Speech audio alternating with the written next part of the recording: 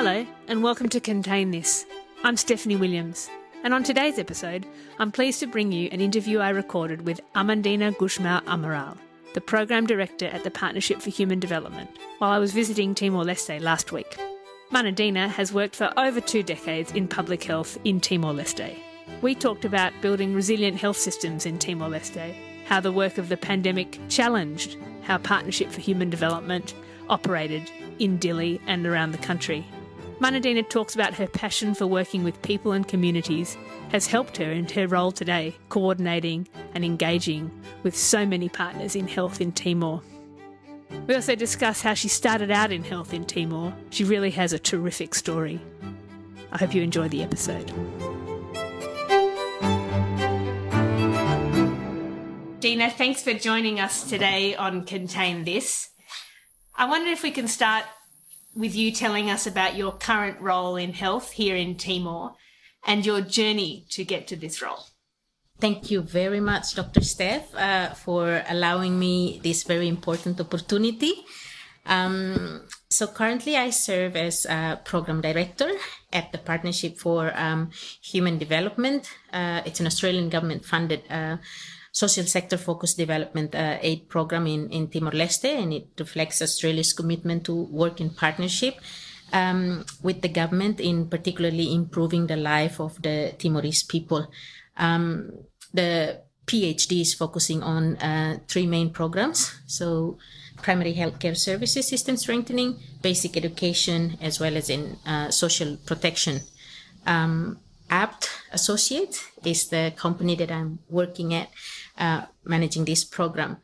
2 main roles that I currently hold is to work with the team at PhD, maximizing the resources from the Australian government to support the government of Timor-Leste's health sector priorities, particularly in primary health care, including in nutrition. So basically focusing on getting behind what the Ministry of Health would like to see as their vision for health sector improvement in Timor-Leste. The second thing, which I'm still learning, is becoming an integral part of PhD's executive team, basically bringing my localized knowledge and experiences, both technical and in managerial, and in working with others to shape PhD's programming and engagement with relevant key stakeholders in this country. Talking about my journey, how have I come to where I am right now? I've actually come a long way from starting at a very low base in my professional career, but I consider them all equally important in shaping me and who I am now. I started by helping people, talking to each other or communicating with each other as an interpreter for the Medicine Sans Frontiers Holland at the very early days of our independence. Basically, I traveled with doctors and midwives from Dili to health facilities in 2 of the municipalities in Timor, Likisa and Bobonaru, basically facilitating healthcare provisions by these international doctors, working with the local midwives and doctors, as well as some training to these people at the health facilities. This, coupled with my childhood time of hanging around at Health Post, where my late father served as a nurse and going house to house, helping and actually witnessing him delivering babies and doing the dressing for lepra cases, have actually shaped my desire to find out more and work in a health sector development since then. I've worked for a different organization since 1999. I was once a junior journalist for a weekly magazine called Talitakum. I worked with UNHCR for emergency relief as a program officer. I then moved to work with UNICEF as an executive secretary. That's where I got my taking notes skills from for the representative. And lastly, I think my longest career in initiating development sector support, working for OZ, and then DFAT from 2004. I would like to acknowledge that my time with OZ and back then and DFAT have actually provided me a great opportunity to learn more about development, understanding the key roles of what's bilateral development partners, what's multilateral development partners, who are the technical implementers, how are you engaging with the government. I always share with my colleagues that my first year in OZ is actually just sitting and listening to people, being quiet and really learning how people are navigating through the challenges and risk, and also grabbing the opportunity to do development. I've really built myself and maximized that time, around 11 years with OZ and DFAT back then. And again, those has actually been what shaped me as who I am today. And since 2016, I joined the Partnership for Human Development and have been holding on to this and still passionate about this until the day today. Dina, you're such a part of the Australian story in Timor in health and through AusAid and DFAT, and I didn't appreciate until just now how many different perspectives you have had in different organisations, but really being shaped by the community health work early on. In the Partnership for Human Development, you talked about delivering health and education and nutrition services. How did the pandemic change your ability to support the government here deliver those critical services? I'd like to start by saying that sometimes when you just work, you didn't actually realize that things has actually changed. You've actually redirected a little bit. PhD as a program is actually quite well placed in a very positively unique situation to support advancing DFAT's resources, as well as supporting the government of Timor-Leste's priorities in responding to this the pandemic. As a program, I'd like to say that because of that unique position, we did not change so much, but perhaps more on maximizing our existing strengths, the already existing strengths, and redirecting approaches and efforts. The reason I'm saying this is because of two things. One is the strength of our already existed PhD's technical implementing partners, but mostly in health, but also in education, as well as less on social protection, because we are just starting with the reform program. The second thing is PhD's own technical and operational strength as a development facility, as I mentioned earlier, to advance DFAT support to Government of Timor-Leste's emergency response to the pandemic, particularly in health, in education, and in social protections. There are many hurdles along the way, similar to other countries in the world.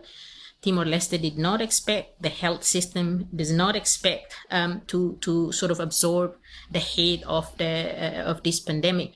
The health system is basically not ready for the big waves, and the people themselves, we are not ready. As a member of the organization PhD, I'm very proud to see our small contributions in health, in getting behind the Ministry of Health's leadership and the some of the autonomous institutes, particularly the one that's dealing with the Autonomous Public Institute that's dealing with drugs and consumables, SAMES. We are basically working very closely with them together with DFAT to ensure that the immediate readiness to respond to the pandemic is actually there.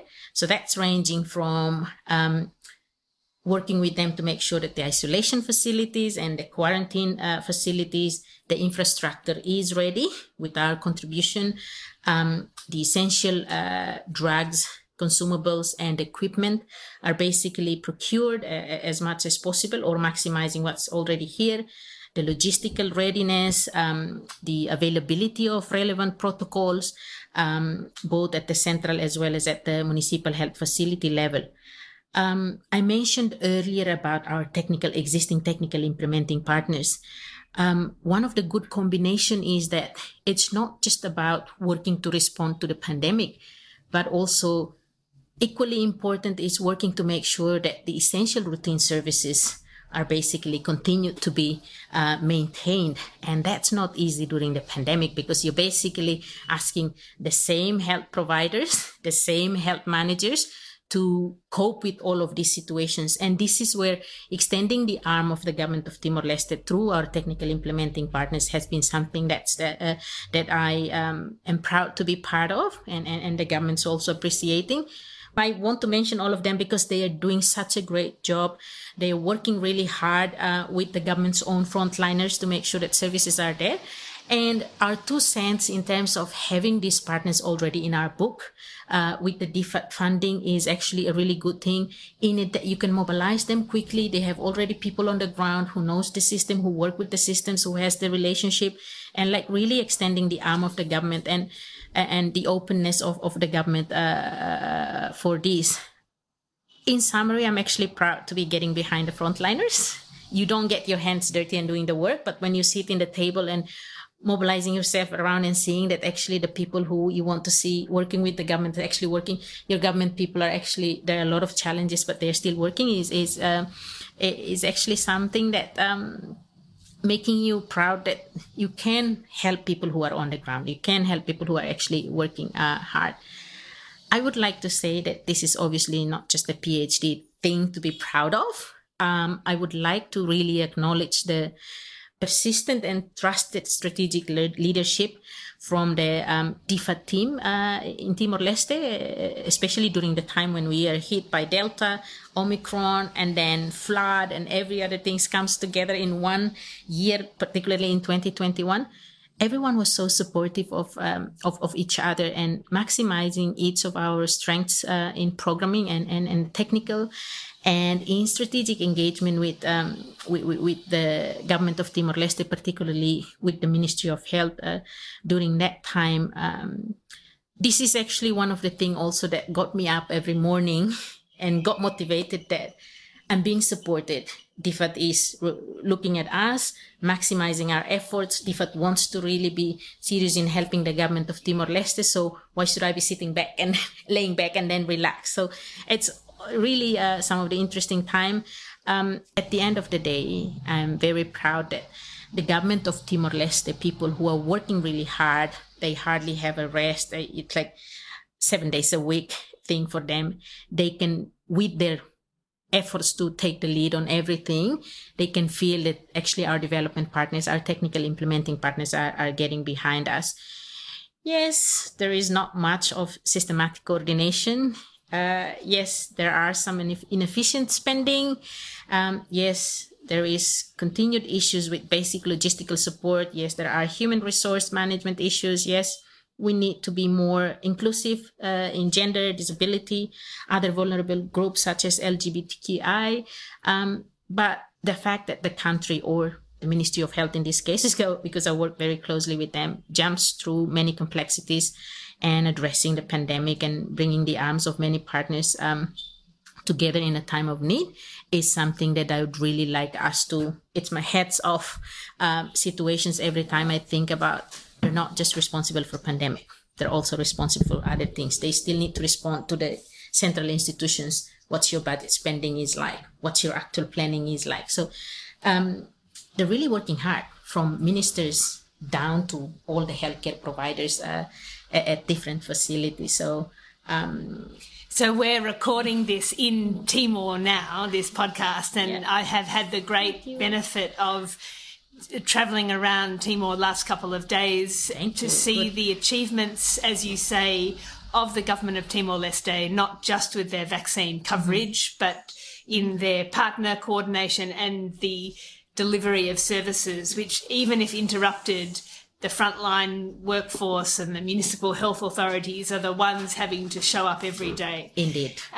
So when you describe that sort of dizzying array of partners just then, all the partners of PhD and then all the multilateral partners, did you, as PhD, just bring everyone together regularly? How did you coordinate with your implementing partners during the pandemic?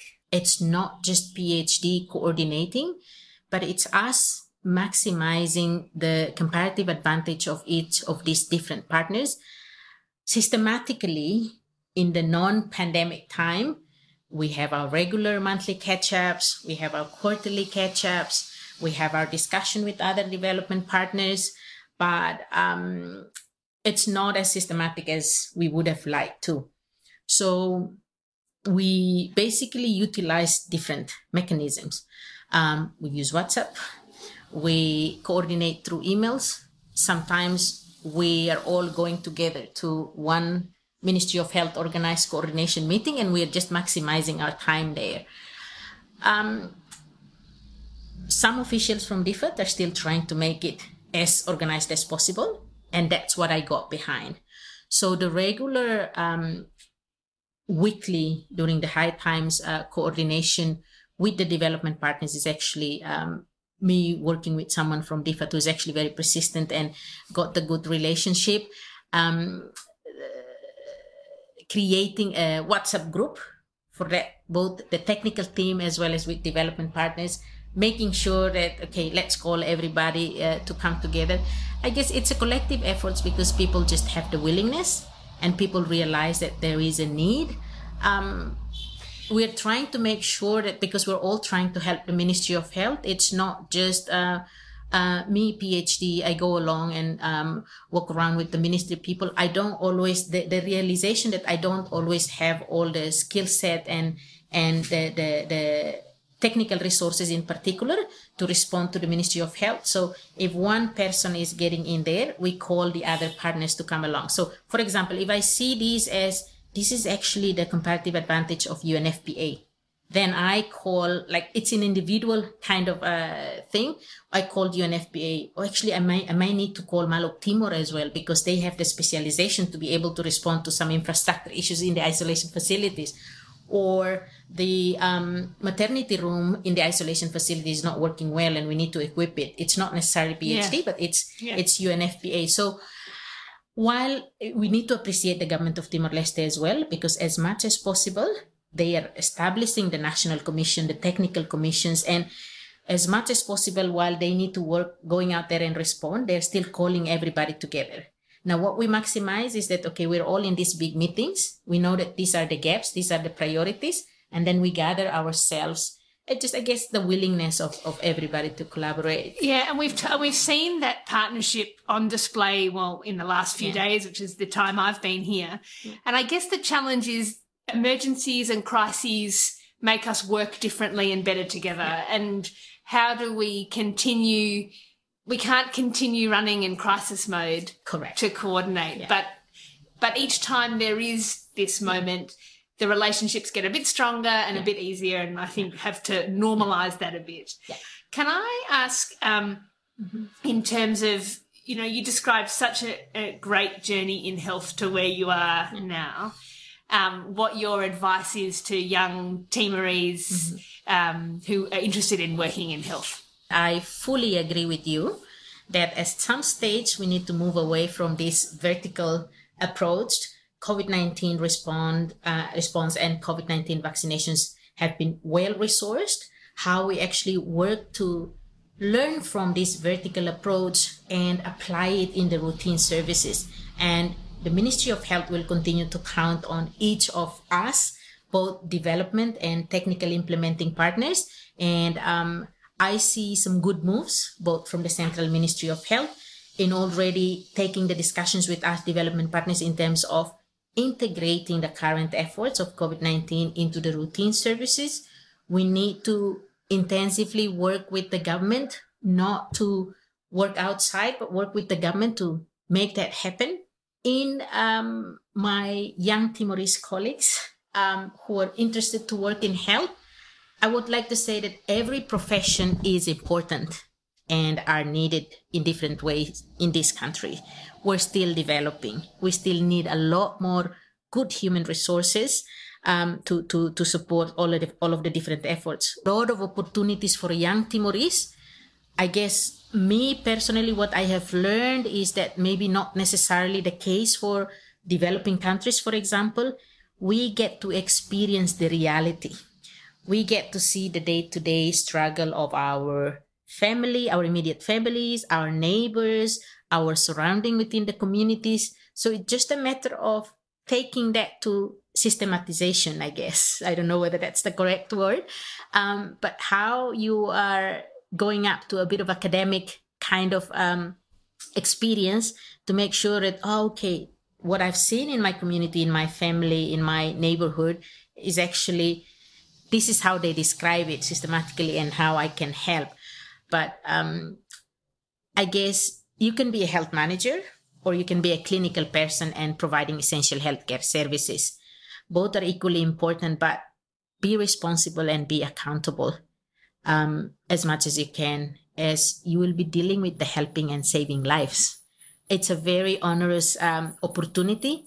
I have personally witnessed through my own, like I mentioned earlier, late father, how a health provider is assisting a woman in giving life to others. Through my professional careers, I have witnessed how a health provider in a rural health post is making a big effort, trying to be creative, working extra miles to try and provide healthcare services to people.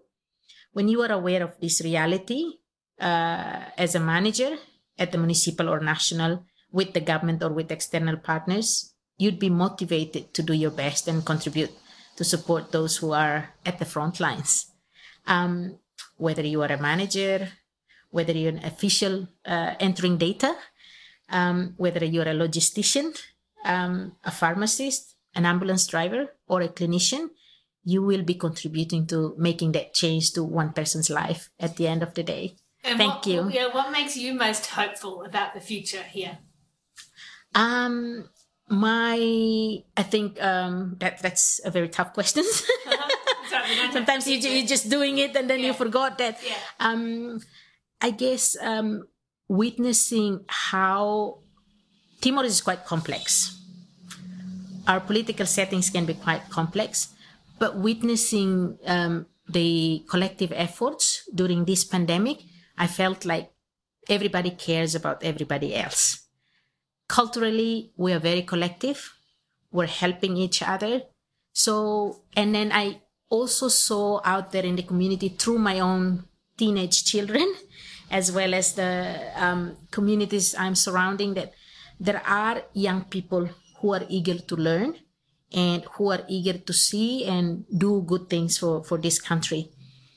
And before it's too late, I hope that while there are always different views about development in this country, we can maximize the existing development assistance to this country before we run out of it.